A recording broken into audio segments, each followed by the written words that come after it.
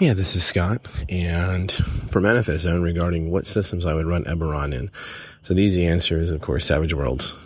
I'm using Christian's hack, and I made a few additions here and there.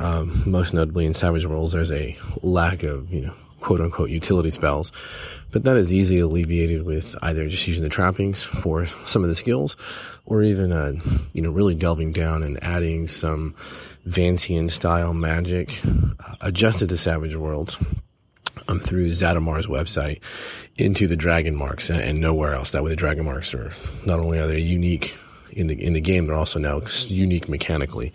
And it's worked out fairly well at the table. We are getting ready to converse, not the right word, but we're going to shift those characters over to Dungeon World. There is an Eberron hack for Dungeon World. It is extremely well done, and we're going to give that a whirl for a few sessions and see if it can really evoke the tropes of Eberron, as well as just the setting in general and what we want out of it, and see if it can be as high action, as everything else that we've ever done with Savage Worlds. The players looking forward to it. We're very excited, especially how the playbooks pay out. You're a changeling. You're not a changeling fighter, for instance. We're going to go that route with some of the heritage books.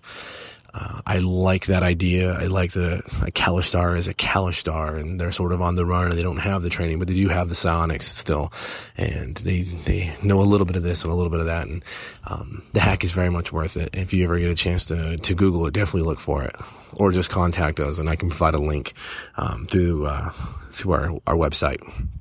Other than that, I don't know. I don't think I would try any other systems. I might be able to be convinced to do it, but I don't think other systems can really capture Eberron.